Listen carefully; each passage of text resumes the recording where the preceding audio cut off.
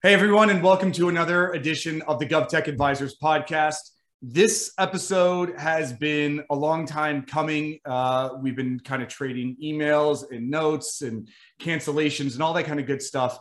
But as always, two Andrews must meet. And so we've got Andrew Kirk here. So, Andrew, thank you so much for joining the GovTech Advisors podcast. Awesome. Well, thank you so much for having me. It's really cool to be here to speak. Like you said, I feel really connected because we have this great virtual conversation going on, the power of LinkedIn and social. So it feels a little funny to say nice to meet you, but I guess nice to, actually virtually meet you and have this conversation and get it scheduled. So I'm excited to chat. Yeah, it's nice to be able to do more than an insightful reaction or a support reaction or insert funny meme reaction to your LinkedIn posts. And I'll apologize ahead of time for those of you guys that are listening to the podcast. I have a little bit of laryngitis. I'm just now getting over it. Everybody says they can't hear it. I can hear it. So anyway, if you can hear it, that's why. But for the audience that are listening that don't know anything about Andrew, the other Andrew that's on the call here, the GovTech Advisors, we kind of came across Andrew months ago in kind of researching GovTech and solutions that are out there. And then, Andrew, we got connected, and then all of a sudden I saw all these like really insightful and meaningful and funny and great LinkedIn things that you were posting all the time. So I was like, okay, not only is this guy working for this really important company, but he's also has all these really important things to say as well that just apply and hits me to the core of just being a salesperson. So I'll let you decide where you want to start, because I would love to talk about Rock Solid, and I'd love to talk about some of the solutions that you guys provide. But you also have a really great story and past as well, and you really do some cool things on LinkedIn and Twitter as well. So dealer's choice.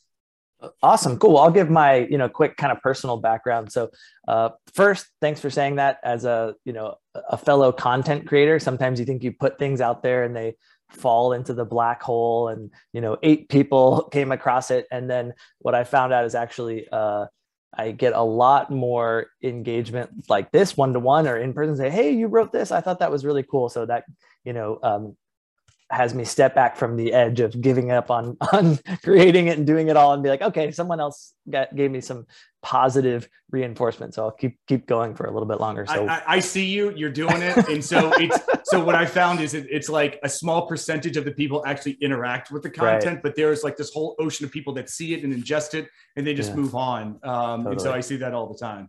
Yeah, that's great. So very quickly for me, my background, I was born on the West Coast, but actually raised in the Midwest. Had a couple of parents who were academics, so we went where the jobs were. So we were in Iowa for a little bit, and then spent most of my life in Indiana, in Indianapolis.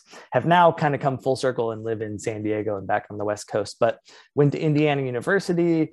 Like a lot of undergrad folks, wasn't really sure what I wanted to do, but got an amazing first job out of college working for a B2B health insurance company. And it was right in the lead up to Obamacare. So it was really interesting time to be tapping into regulations and a lot of change and what's going on in an industry. And they hired me to be a management and training role, which basically meant for the first 7 months or so, I had no official job title. I would just go around and shadow departments to learn and do like a mini consulting project. So work on next year's first pass of the budget, or literally sit on the phones and answer customer service calls and fail miserably and have these really sweet, at the time, predominantly, women with 20 to 30 years experience, like kind of patting me on the back, like, it's okay, sweetie, this isn't easy. So it's very humbling. And it was also a great exposure to business of all of these different, I went through every department,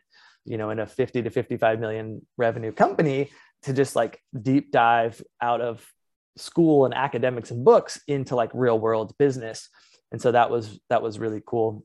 Ended up falling into what they called like a product management and marketing role. It was really, now that we're capped on the money we can make on insurance, how do we find other new products and generate revenue in our customer base besides just health insurance? And so we started doing smoking cessation, health and wellness, like these add-on value add kind of things on top of insurance. So it was a really great learning experience, but 2 years in, kind of started to realize like health insurance probably wasn't my long-term career path. And so got lucky, kind of fell into a startup weekend, which was basically a 54-hour Friday night to Sunday night experience with some buddies where we built, pitched, and deployed kind of an MVP for an app. And so that was my first real dipping my toe into technology. And I thought, wow, this is really cool. You can do some amazing things, and you don't have to just be an engineer or a technologist to get in. And so took that path.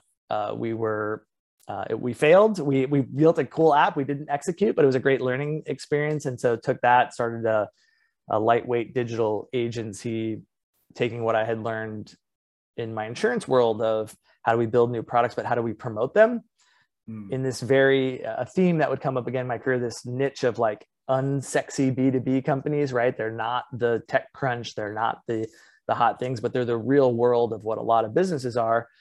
We introduced social email marketing, things that are standard today, but in the early aughts, mid aughts, this was, kind of radical. And so took that experience, built a digital agency, learned I don't love services business. I like product businesses, and came across a great company called CitySourced and got connected and hooked up with them.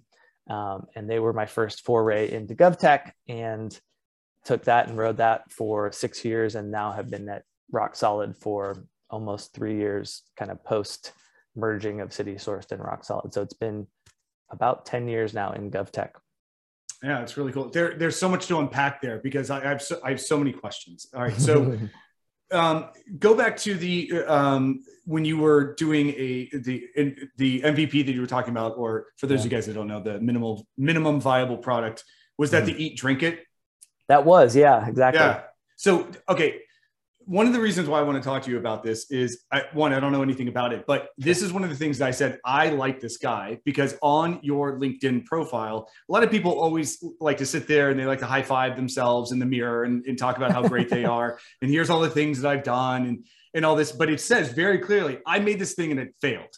Right. And so what, from just a guy to a guy, one, why did it fail? But why did you feel the need, or what inspired you to kind of say, hey, this was a failure, this was a stepping stone, and put that on your LinkedIn profile? Because I'm trying to think of another profile that I've seen that somebody said, hey, I really dorked this one up. Yeah. So the product, it was a really cool idea. There was a lot of fun restaurants in Indianapolis, that a gumbo place, some local eateries, and they would change their menu all the time. And we said, wow, why can't I have a hyper-focused Yelp experience? So I don't care about the ambiance. I do care about the service, but for this app, only want to review the meal. So there was some APIs where you could pull menus and you reviewed just the meal. And we thought, wow, if we could build a Pandora style recommendation engine based on the meals at certain restaurants that you like, we could help promote other restaurants. And there was, at the time, I don't know if they're still even around, a restaurants.com that we were talking to that did online gift cards for restaurants. And they thought, oh, this would be a great way to, advertise alongside. And what the biggest takeaway for me was, like, it was a great product. It was really easy to use. We did not execute well. You had a huge data problem. You needed a lot of input, and we just opened this loose and said, hey, everybody sign up. Whereas now you've seen with any kind of network products, you start very, very, very small and focused. So you only start in one neighborhood in downtown Indianapolis and get, one larger part of the city, and you get as many users there, and everyone else who comes, you put up a page, right? It says, hey, coming soon to your area, sign up and we'll let you know. Because if you don't have both data of users and data of people who want that, you don't really have that recommendation engine. So that was kind of the challenge. And we realized that you have to really think about that kind of user experience and what's required to have instantaneous success. And we didn't have that. To your second question, jump in. Well, I was going to say, so two things. One, are you telling me that there's other restaurants besides St. Elmo's in downtown Indianapolis? Because I don't think anybody ever wants to eat anywhere else that they travel to. Right. But I would say like back then, I can't even imagine how hard it could have been, because now there's a lot of standards. There's a lot more APIs, a lot of things, a lot more are open. So trying to get all that data in, I mean, you probably would have to go to each individual place. Do you want to share this data with me? Okay, please. And then now you can kind of tap into a larger hive and then bring it in, and then do something different with it. Yeah, we were lucky. We built it on top of the Foursquare API, so it was my first dabble into location-based information. And then there was some menu things as well. So we had the data. It was really the user experience of, as soon as I jump in and open that app, I need to instantly either rate something and kind of save it for my own personal usage, or I need to see a lot of other users who have shared a lot of really good data and recommendation, so I can get some instant success or instant value from the app. And that second part, I think, is where we probably had the miss, and we should have thought about that execution a little bit more in depth. But hey, it was good. Great learning experience. And I think to your second question about why I put that up there, I think one, and I have some posts about this, I think trying to normalize failure, I think is important, especially as someone, working alongside my colleagues and leading them. Like, there are going to be times that I will fail. And so trying to normalize talking about that, I think, is important. And second, on my social, I think that I'm constantly trying to get to the boundary of, like, one, not overthink it, but also if there's not like a half-second pause of like, I should be pushing the edge of being transparent and putting out there what it is, and I don't have a half second of like, is this oversharing? Is this too much? Then I'm not pushing myself to not just kind of put out fluff pieces about, myself and, oh, look, all these great things, and I win all the time. And I don't think that's very like genuine or sincere. So I'm trying to always kind of push that boundary. Yeah, no, I think this is probably one of the reasons why I love following you on LinkedIn and seeing what you post, because my philosophy is the exact same thing, because I think that there has been kind of this mystique of, fail early, but don't necessarily talk about it, or only talk about when, once it's all done and you've succeeded. And I actually am working on a couple of things too, because I really, really messed up a couple of weeks ago, like big time messed up. Some real rookie moves. And I'm like, yeah, but I did it because of these reasons. And I was like, surely somebody else is doing this too. And so I wanted to kind of share that out. So, and listen, I'm sure that there's people listening to this that probably think complete opposite of us, that said like, why even share that at all? If you don't have anything good to say, don't say anything at all. But I think that being quick to own your mistakes and admit them, it's really easy to learn from them. And also it kind of takes the power away from others that may want to use it against you too. I've seen that. It's like, well, what do I care? Like, I know I messed up. Let's learn from it and let's move on. So I really, really appreciate what you did with your LinkedIn. And I don't know, maybe we'll see a trend of more and more people adopting that practice. Sadly, I've seen kind of a pseudo trend that actually, I'm not a huge fan of, is someone, especially on Twitter, I'll see, hey, I had this business, I only sold it for 50 million. Read about my mistakes of how I would have sold it for 75 to 100 million. It's like that's like a reverse humble brag. You're like saying like how you could have done all these mistakes you made, but you had a really, really, what anyone on paper would call a really successful outcome. So there's some fakers out there a little bit as well. It's kind of like when people hate on one-hit wonders. And I'm like, what are you talking about? I would kill to have a one-hit wonder. Like, I mean, you could literally ride that all the way to the bank. There are so many people that don't even get anywhere close to that. So yeah, I mean, but I get it. I totally understand it. So from your perspective, one of the other things too is I saw when you were at CitySource, because you were there for a while and you accomplished a lot there. But Rock Solid came in. Talk a little bit about some of the things that CitySource was doing, because Rock Solid. So what I've seen is that Rock Solid has a great platform. We'll get to that in a moment. But some of the concepts that you were already working on at CitySource, and then I would love to understand kind of, as much as you want to get into the detail of when Rock Solid came, and then how it's helped you guys joining forces, or Rock Solid kind of acquiring you guys and kind of catapulting you guys to that next level. So yeah, I mean, feel free to take it from there. Yeah, so I was really fortunate and lucky to get connected with Jason Kiesel, who was the CEO and founder of CitySource. So I was not there in the early garage days, but I came on shortly thereafter. But Jason, really talented engineer. He had worked at the chat product for MySpace. And like a lot of great engineers, he had this problem in his neighborhood in Los Angeles where someone had illegally dumped something outside and he had no idea where to go and get help. It's about a year after the iPhone and the App Store had been released. He said, there's got to be a better way. Like, I'm using this technology for checking in on Foursquare. I'm using it to interact with my bank. I'm doing all these things. Like, there has to be a way I can just take a picture. So he built a tool that was an app, lightweight, snap a picture, grab the GPS. And he had also scraped a database of his elected officials all the way from who's your school president up to your Congress representative. He's like, well, I'll just send this as an email off to these different elected officials. And somewhat of his, naiveness about how, again, local government really works. He thought, if I just send it there, someone will take care of it. Right. Got lucky, and a council member in LA at the time, Eric Garcetti, got onto this and said, wow, this is great. Like, I want to use this for my district. He went on to be mayor of LA. And so that was kind of where Jason saw, wow, there's some potential here. So I'm going to build that up. And I joined Jason shortly before he raised a little bit of funding to help support the company. And we kind of took it and grew it there at the local government level. We were very, very, very fortunate that Esri, ESRI, the GIS conglomerate, was like, saw this and said, hey, this is something really cool. You guys are doing GIS-centric citizen engagement. We thought, wow, that's cool.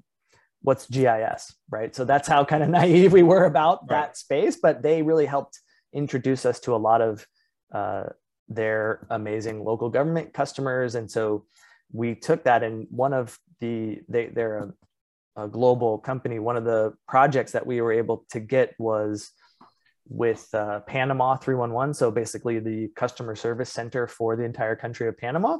CitySource served as the front end citizen component. And then there was the back end system where they managed requests for service, requests for information.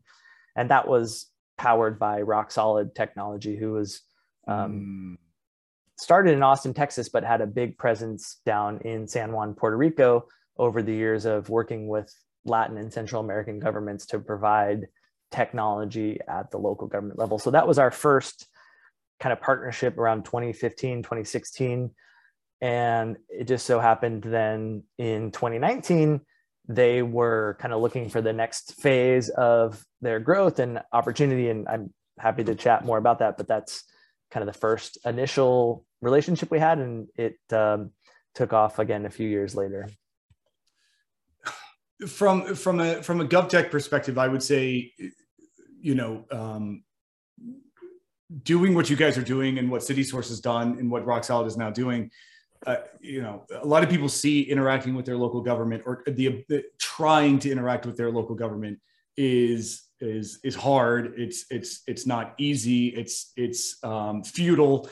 Nobody's going to see it. And so, I've known about these tools, but as I learned more about you and what you guys are doing, I'm very appreciative of the work that you're doing, because I think a lot of people see, especially local governments interacting with their citizens as kind of a one-way street. Like, this is what we're going to do. By the way, we're going to take this SPLOST money and go over here and do this. So having the ability to take what you want and having your voice heard and having this great platform to do it is absolutely critical. So for all the sellers that are on this, listening to this podcast, convincing one of the things that a lot of people that listen to this podcast, or maybe that they're thinking about it, they think that selling to the government is hard, and they think that getting the government to adopt technology is hard. So I would think that, talk to me a little bit about how was the sales process when maybe at CitySource and at Rock Solid, when you guys are going in to say, not only should you use this technology, but using this technology is going to help your community talk to you or get connected with you faster. Is that harder to sell than, hey, you need I'm sure it's a little bit different than, hey, your GIS system needs to be updated, or here's the new patch for that, or by the way, you should use this X, Y, and Z emergency broadcast system. Yeah.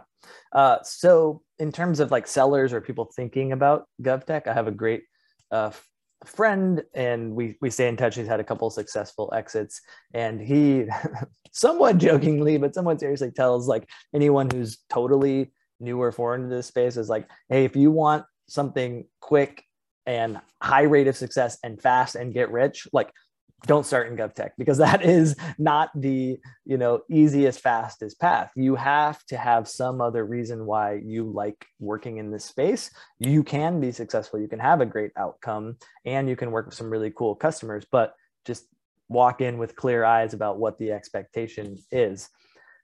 Fortunately, I would say I was too naive when I first started to even realize that, and went in and just saw like a really cool product, a great team, an amazing use case, and something that I could see would help communities. And I had done stuff in the past, kind of volunteer in terms of helping communities or serving in local organizations. And this kind of combined all of that. So that was really cool and really fun. What was interesting in the early days, you know, 8-10 years ago, was this idea that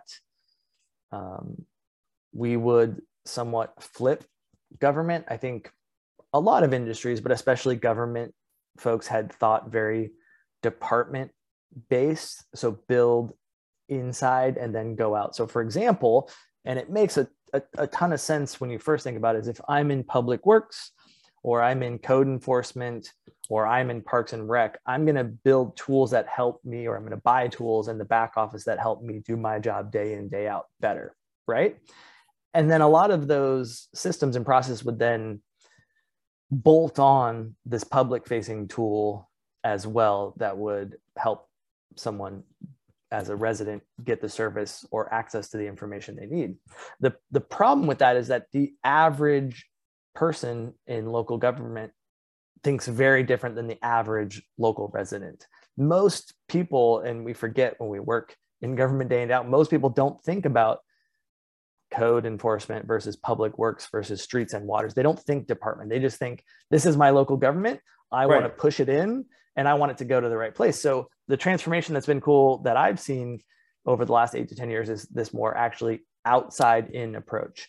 Anything public or resident or citizen facing, think about that experience, that ease of use, and then we'll design the processes, the systems, the business flow internally to support our departments. But let's not make residents have to become local government experts in order to get services. Yeah, no, I completely agree with that, because it's there's, you know, of course I've dealt with local government many times, and it's always been kind of hard and cumbersome in trying to find the right person in services. But I would say a lot of the, and this is from my perspective, so I don't even rely, quote unquote, on governments, local governments that munch, you know, for certain services or for certain housing needs or all this. So I can't even imagine somebody on the other side that has to rely a lot on local government, that maybe doesn't have a platform like this. Because I was looking, so one of the things I really enjoy is that you guys have this great way for, especially for like affordable housing, for people to have access to apply and to interact and to pay and all of that. And it's in, I can't even imagine before that, like how would, like if you needed a place to live, how would you even go through that process, and how cumbersome and painful would that process be? And at the end of the day, they're trying to find a place to live.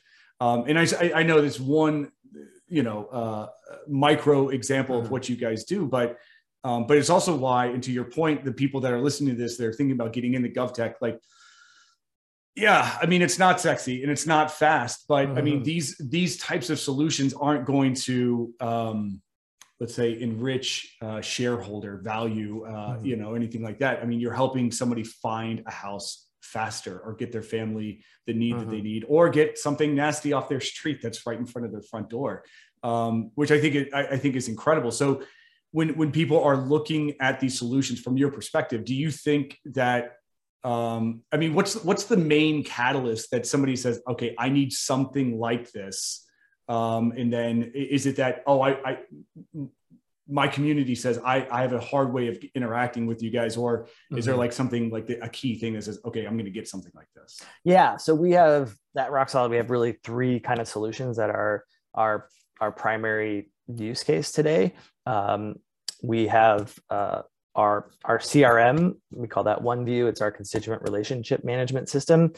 That's a fancy way of saying we want to capture as many citizen interactions through different channels, telephone, obviously digital, web, mobile, SMS, chat, social. We want to capture those and give you a profile of that resident, right? So if, again, we go back to that, I'm only thinking about my Parks and Rec view of the world or my code enforcement, there's great back office systems and we're not going to replace that. We're going to partner with that. But there's really no system where the citizen is front and center and their use experience and how they access service and how they access information. And we're trying to be part of this movement we've seen over the last couple of years, called citizen-centric design, like build it from the citizen first and then integrate it into the back office. So the kind of things we hear is like, my department or my city or my county, we get so many different inquiries and requests through elected officials and emails and calls. Like, how do I even start putting this into a centralized system that I can then add workflow and I as a leader can track what happens and follow up with that information. So that's a big thing that we hear, and that's where that CRM comes into play. We have PrimeGov, a company we acquired last year that really focuses heavily on agenda and meeting management. And for those elected officials who are building that process, and very fortunate that along with that process, Tom Spangler, the CEO and co-founder previously of Granicus for the late 90s for almost 16 years, led that company. He's come over and is now the CEO at Rock Solid. So he and his team know that space really well. And then that last tool you actually mentioned about affordable housing is our Streamline product. And it's like this easy, low code, quick solution, put up a portal, build input, workflow, notification, and then some payment components and management. So we've seen affordable housing, some tax use cases, records request is our biggest push recently. So responding to, Freedom of Information Act type open records request, we've had a lot of penetration there. So based on those different kind of use cases, that's how we start to engage with our cities, counties, and we even have a couple small countries as well. Do you? Yeah, because I saw that you guys have, quite a large scope of residents that you kind of support. But is it primarily North American based that you guys are kind of helping to do that? Or, I know you've mentioned a couple other countries in there. Is there a country that's more leading the way for the citizen-centric approach outside of us? Well, there is. So at CitySource, we were very fortunate that, again, working with Esri, they had a global footprint. So we worked with customers in Australia, Netherlands. We did a big project in the United Arab Emirates. So you would go there and on a billboard, you would see I'm dating myself a little bit, but our BlackBerry branded UAE app right there as you come in through so that was a pretty cool project. And we did stuff all over the world. Today with Rock Solid, I focus on predominantly North America, and then in Central and Latin America, we have a lot of deep relationships with customers. It's a very different market. In North America, you see a lot of very specific point solutions. So you do CRM really well, or you do GPS tools really well, or you do hardware really well. Down there, especially on the software side, you can get a deep, it's a very personal one-to-one relationship. So you get a relationship with that regional district or that elected official, and you can build a lot of tools and solutions very specific to their use case.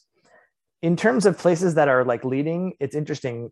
It's, you look at or you read about like Estonia or some of these places actually where they were somewhat later to the game initially, and now they've like almost leapfrogged, right? Because you don't have some of the historical underlying tech debt that you have at these older kind of places, right? It's like it's analogous to if you go to India, they bypassed online banking and just went straight to mobile banking, right? Like they leapfrogged, and Estonia has done that from a GovTech perspective. I know there's a couple other ones in Europe that you've seen that. So it's always interesting to follow what others are doing internationally and try to see if we can copy the ones who are doing it well. And especially in local government, I think more and more, if we can start to learn from what others are doing who are similar to us. Historically, local governments, I think, have looked at, hey, what is my neighbor doing? That's a good place for me to learn. And that is, but if you're a suburb of Dallas and you're 50 to 150,000 population, you really shouldn't be looking at Dallas or Fort Worth as your city that's similar to you. You should be looking at maybe an edge city of Chicago or Phoenix, right? These other large metropolises that are growing fast, and you're an edge city. So I think more and more getting local governments to find similarities that aren't just regional is really important. There's a lot of great kind of online marketplaces out there trying to promote those stories. So that's some of the stuff I'm seeing in terms of innovation in local government. I mean, well, also from an innovation standpoint, I mean,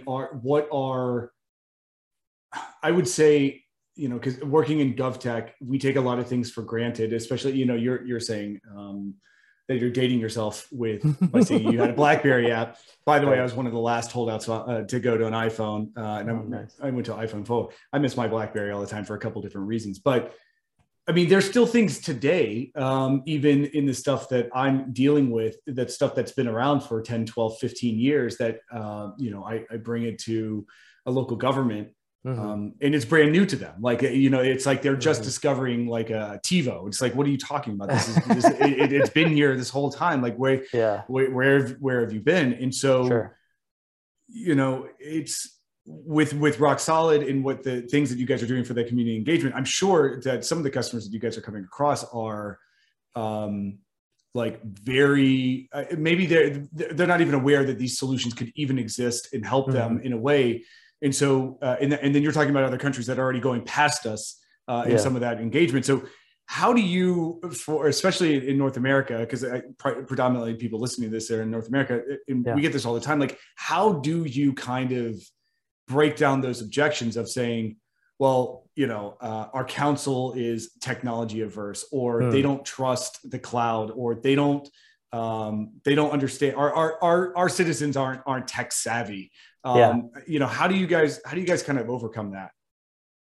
Yeah. The short answer is I send them a meme with a bunch of old retired ladies sitting at a diner, all with their face down in their phone, looking at it and saying, the meme says kids these days, right? And a bunch of retired people looking in their phone. I'm kidding, obviously, but the reality is like, yes, local government tends to be behind other industries, but I first of all try to always start with the positive side. Like local government, I talk to people who maybe are outside and ask like, oh, you work with local governments in technology, how can that possibly be that they use technology? Like I never interact with local government, and I'm like, okay, great. And I ask them about their day, right? And they say, oh, I woke up, I took a hot shower, I made some food, I drove my car to commute, my kids got on the school bus and went to school, right? The local public school. I'm right. Okay, so great. You had a utility bring you fresh water. You had a road that was perfectly paved with street lights. That was the most safe, fastest transportation. And someone picked up your child and you had no fear and took them to a place where they would learn all day, right? So at the baseline, 99%, like people get a lot of great service and we just take that for granted. So I try to be really happy and have a, positive perspective on that. It's at the, 1% or a tenth of 1% where we want to help push them and get better and iterate. And they are like any other industry. They have to democratize their services. Private sector gets to pick and choose who they want to serve. And that is great for the capital market, but local governments have to provide service. So they are going to be naturally behind because of the structure. And I think that's a good thing that they have to push that as much as possible. But I still think we can have a level of innovation. And while I would love to think about more and more radical innovation at the local government level, right? Like from Palm and BlackBerry to the iPhone, that was radical innovation. That's less and less rare. I care about the iterative innovation, like always getting better. And there's lots of great leaders inside of local government who are thinking about that, who are thinking about citizen-centric design, thinking about coming from outside in to inside out, and working with those folks is exciting. More and more, I get less objections of, hey, we need to introduce technology. It's kind of become the default. I think 5-10 years ago, it was still like, I don't know if this is right for our city or our user base. And I think now kind of the IT-ification of everything that we do in life and the software eating everything that we do has become so de facto for, folks even our age and older, and they're now the leaders of local government. They've really, I think for the most part, have bought into that. And there's very few who are like, no change. I'm going to ride out until retirement and keep my forms and my pen and paper. Yeah. I got a PDF off something the other day and I'm like, really? I had to like scan this or so you mentioned it, you had a good point. So you're talking about listening and following and being informed by certain leaders within the industry. And so who are you looking towards, or who are you kind of ingesting right now that other people might want to kind of look to, that people that are kind of pushing the industry forward for these radical innovations or iterative?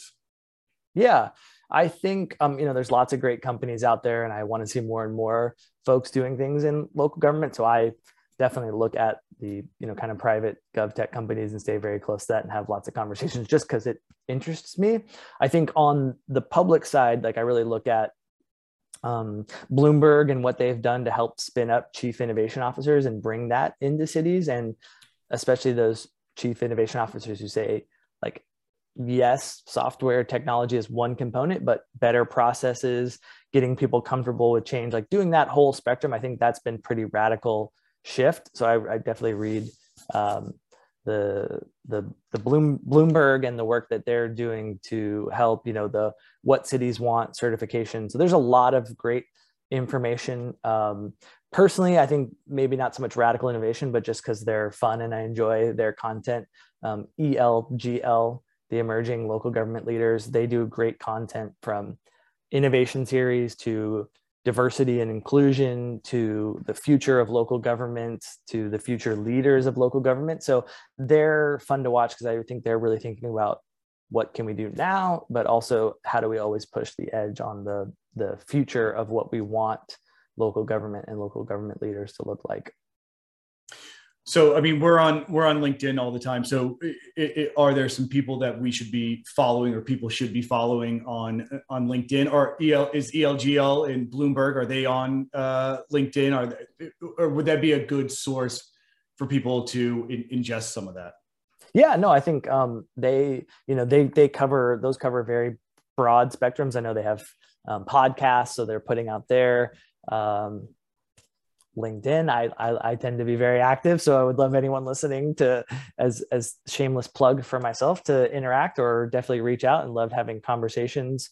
I think what's pretty cool is we're still like in the early days of people putting out content. So there's not maybe like other industries or markets, like huge number of people trying to be quote unquote like influencers. I think there's still a pretty small group of people who are writing and have found their niche. So there's a lot of good ones in like procurement and how do we improve the procurement process, which I think unlocks a lot more innovation in local government. I think there's a lot thinking about how do we build successful GovTech companies, but encourage more companies to build tools and support local governments, right? I think my big thing is in GovTech, it's not maybe 1 or 2 or 3 people. It's like, I think of it as it's not a zero-sum game. The more people we can get involved, the more people we can get talking, the more people we can get building and having conversations with local government, it builds the entire ecosystem and overall benefits all of us involved. Yeah, I completely agree. And maybe it's because I'm in an echo chamber, but I see more and more people getting involved, and maybe it's just because I follow more and more GovTech, and it's really encouraging because I see some really big impacts that it's having directly to citizens. So, all right, you mentioned something I want to shift gears a little bit. So one of the things that I find really interesting is that is your approach to LinkedIn, and because a lot of people see LinkedIn as this place where I know a lot of people that never log into it, and they have it just because they think they have it, and then they kind of they spin it up when they need to find a job. They find a job and they spin it down. But I want to understand a little bit more from your perspective of you're creating content, you're talking about GovTech, you're talking about sales leadership, sales techniques and methodology.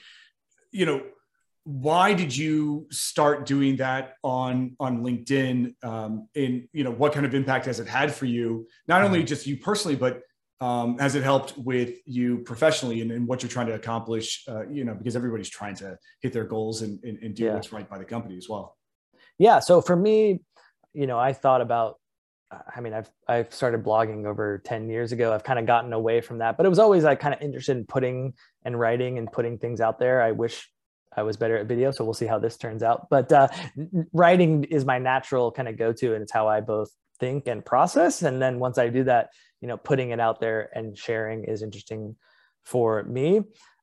I wish I had some super great secret to a niche, but really, what is it? Well, I've worked in local governments and GovTech for more than 10 years. So I feel like comfortable writing about that. And I've led and helped develop and build some sales teams and organizations. So I feel comfortable writing about those two things. And for me, really the benefit is I truly believe that, you know, awareness and attention will continue to be the currency that's relevant. I think that more and more that you can be in front of folks, I think it helps both from networking. So I'm always trying to hire and I want to know and see good people who are out there. If I think that I have a job that's opening in 2 weeks and I start networking 2 weeks before, I failed and done, you know, networking wrong. So constantly being out there. And one, because I just find it interesting talking to interesting people, seeing what's new, what's happening, but also building that network. So that's a benefit because I'm always looking to hire and fill spots. And I've always found better people through network than an online job board. I 100%. think 100%. Yeah. Yeah. And I think that always. Yeah. And I think that that sales will continue to evolve in that people have always bought from people, but more and more, I think we'll see the idea of a big, you know, brand or company kind of stepping into the background. Obviously not the Nikes and the Coca-Colas, but I think more and more it'll be the people at those organizations who will see and will be front and center and feeling like I can research and learn and know those people online in advance of even going into a buying process. I think that's the future of sales. And I don't think GovTech is any different. So I think that naturally anybody who wants to be in sales or sales leadership, social selling is just a skill that's important to think about and get comfortable with. Yeah, no, I of course agree with you. Again, I'm in my echo chamber, but you know, because I think that the more, you know, genuine that you can be, I think people just gravitate towards that. And so I'll just give you a quick story. So like I was on, we had Paul Comfort on the podcast a couple of, you know, it was a couple of months back. But one of the reasons, and this is one of my philosophies with LinkedIn and why I post on there, is I love being accessible to people, and I love people knowing when they should access me. Like they should, oh, Andrew, that guy is this, I'm going to reach out to him. And so I want people to talk to me because one of the things I love doing is I love linking people up or referring them or you know, building a bridge between different industries. And this was exactly what happened with Paul Comfort. Paul Comfort, if you guys don't know him, he is a leader in public transit. He has, you know, dedicated his entire career to helping communities. And he's extremely active on LinkedIn, and so much so that he is just like a good local government. He is accessible to anybody that wants to reach out. And so it's this great thing where I saw him, I met him, I reached out, he immediately communicated back, we got linked up, and it was very easy to do that. And so I think that, to your point about networking, I think that's one of the big, like, it is a social network, but being on a social network is different than networking. And so being able to kind of connect people is really great. And so I think that, you know, you kind of said it without saying it, understanding LinkedIn and saying, I'm going to find my niche. These are the things I'm really good at, or these are the things I know, because it's very evident when you see people talking on LinkedIn about stuff that they're maybe recycling, or maybe they're trying to figure things out. But again, it goes back to just being genuine. And so I appreciate the content that you put out there, and a lot of other people do as well. And I think that it's going to become more and more apparent, because at least in my experience on LinkedIn, if I'm trying to find a prospect or if I'm trying to link up with somebody, the thing I hate the most is when somebody links up with me and then I immediately get the barrage of notes and messages about, hey, let's connect and I can do this. And you get 80,000 leads and all that. When I connect with somebody on LinkedIn, I don't ask them for anything. I just let them start seeing who I am. And so by the time I get to them or I bump into them at a conference, that kind of awkward phase is, oh, I saw you on LinkedIn and this is, X, Y, and Z. So I'm sure from your perspective, it's probably helped you with some clients, not just finding new people to kind of hire, but I'm sure reducing the barrier of just having those initial conversations with some of the customers that you're looking to work with or your team's looking to work with. Yeah, definitely. I mean, you have to have a great product. You have to deliver that. In local government, they're going to validate and check who you are, that you're not just, Andrew K. Kirk selling software out of a van in San Diego. You're a real company, but all things equal, product and your go-to-market. If somebody knows you or has they seen your face, there's a familiarity bias and people like things that are familiar to them. It's why we'll see another Teenage Mutant Ninja Turtle movie again in our lifetime. We will probably see, fingers a good crossed, one, right? a good one. A good one. Yeah. I mean, there'll probably be a Captain Planet movie and a Thundercats movie, and they'll just they're going to bring all of that back because we like things that are familiar and we've seen before. So that I think lowering kind of that barrier of entry or that getting to that more familiar, comfortable level, I think it's a great tool for that. And I'm a big proponent. And I'm also, like you, a big proponent of not immediately selling. Like I've put up a post in total, in being completely sarcastic in putting up this screenshot of saying like, hey, it looks like we both use the internet. We should connect with each other, right? Like make it as a generic and not custom and tailored to me. That's not what I do. I connect with a lot of people as well, both in companies and local government, because I genuinely am interested, but I never then follow up with a pitch or please read my content or do that. It's really just to start that initial conversation. Yeah, I think that's a big miss of people when they first get on there. They need to see immediate results, immediate leads that come out of it. And it doesn't work that way. It shouldn't work that way. You actually posted something, I believe, on Twitter, because I do stalk you over there too, where you were talking about this, where a lot of people view sales as that salespeople are con artists. And it's the answer is yes, of course there's con artists in sales. There's con artists in every profession. But if you are a good salesperson, that you are genuinely providing a solution or a service that's going to improve, in your case, communities. And I mean, that resonates so much because I'm not going to call them out, but I have some family members that they see salespeople as just these sleazy scumbags. And I totally get it. There's a lot of people that kind of have given off this energy, but that's also why I think that LinkedIn and being extra transparent, like failing at a startup or failing, like I think that brings down the mystique. Like I'm going to tell you that I messed up over here. I'm not going to try to sell you something that you shouldn't deserve. But so again, I'm just patting you on the back right now. I just appreciate your method. And I think it for the people that are listening to this, I would say, don't take our word for it, as LeVar Burton would say. But there is an extreme amount of value that you may not understand of just being genuine with people for the good and bad of what's going on in your world.